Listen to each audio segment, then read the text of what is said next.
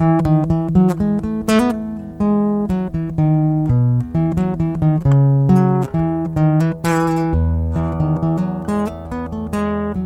the morning, my friends. How are you today?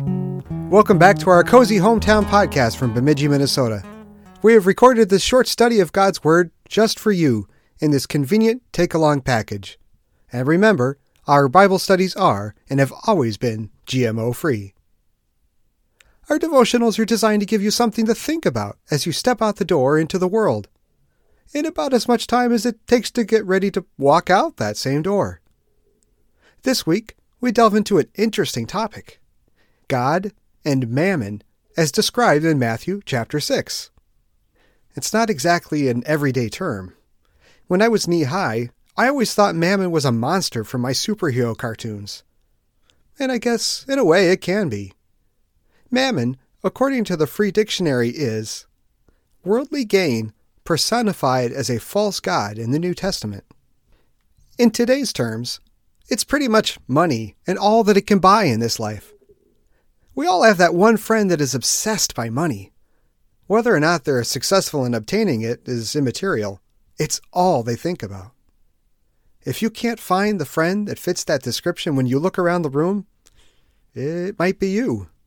No one is immune from the temptations of the promises money makes. If you like this content, share it with a friend. If you look in the podcast description on the app that you're using right now, in every episode, there is a share link for you to email or text to a friend. I've tried to make the link super obvious. Please let me know if it isn't at john.kirk@stmarksbemidji.org. Share it because it's studying the Word of God. And faith in Jesus and His perfect life, death, and resurrection comes by hearing the Word. And salvation from death and an eternity in hell comes to us by that faith. Why would you not tell everyone? So, step off your vintage harvester for a few minutes. Your machine can do it by itself just as well as those newfangled ones do, right? Let's listen to what today's devotion has in store for us. In the name of the Father, the Son, and the Holy Spirit. Amen. Jesus says, recorded in Matthew chapter 6, "No one can serve two masters, for either he will hate the one and love the other, or he will be devoted to one and despise the other. You cannot serve God and mammon." This is my text. In the name of Jesus, amen. What is it to serve God? Well, many believe that going to church is serving God. Others trust that their offerings are serving God. And once in a while, a special donation or a particular gift serves God.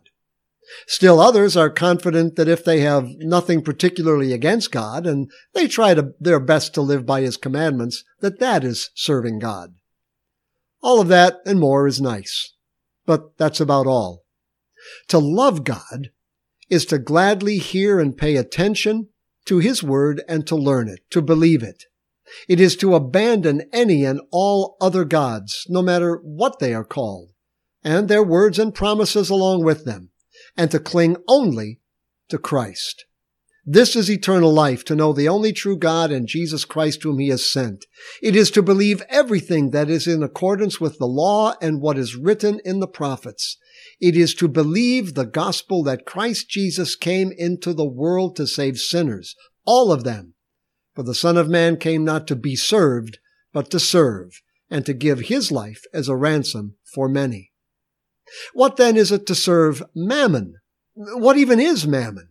Well, mammon is a scriptural term that refers to all manner of earthly temporal riches, especially money and property, that a person doesn't necessarily need, but hoards as his own personal reliable treasure. Now, a person might have plenty of mammon because clothing, shoes, meat, drink, house, fields, cattle, all our earnings and goods all come from God. He gives them to us for our use and for the benefit of our neighbor. But as to serving mammon, well, it means not to set your heart on these things.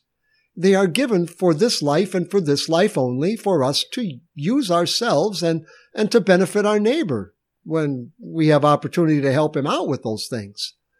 But they are of little use in times of crisis or a death, And mammon does not deliver Christ, the forgiveness of sins, faith, the Holy Spirit, the kingdom of God, the promise of the resurrection of the body, or eternal life. It doesn't give that to anyone. People are body and soul. Mammon serves the body, but the soul is not served by mammon. The soul is served by the word of Christ. The word of Christ brings peace to the soul and the forgiveness of sins earned by Christ through his death and resurrection. Bodily food and drink are consumed to sustain the body. The soul feasts on the bread of life, Christ Jesus, through his word and his sacraments.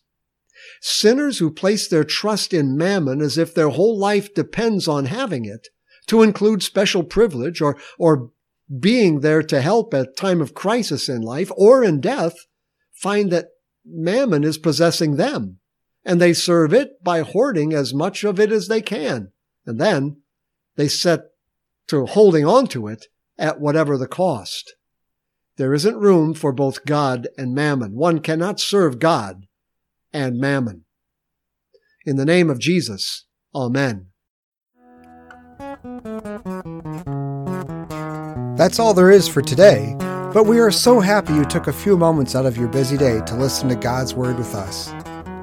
Please consider subscribing to our podcast to hear more devotions like this, Monday through Friday, and to hear our Sunday sermons as well.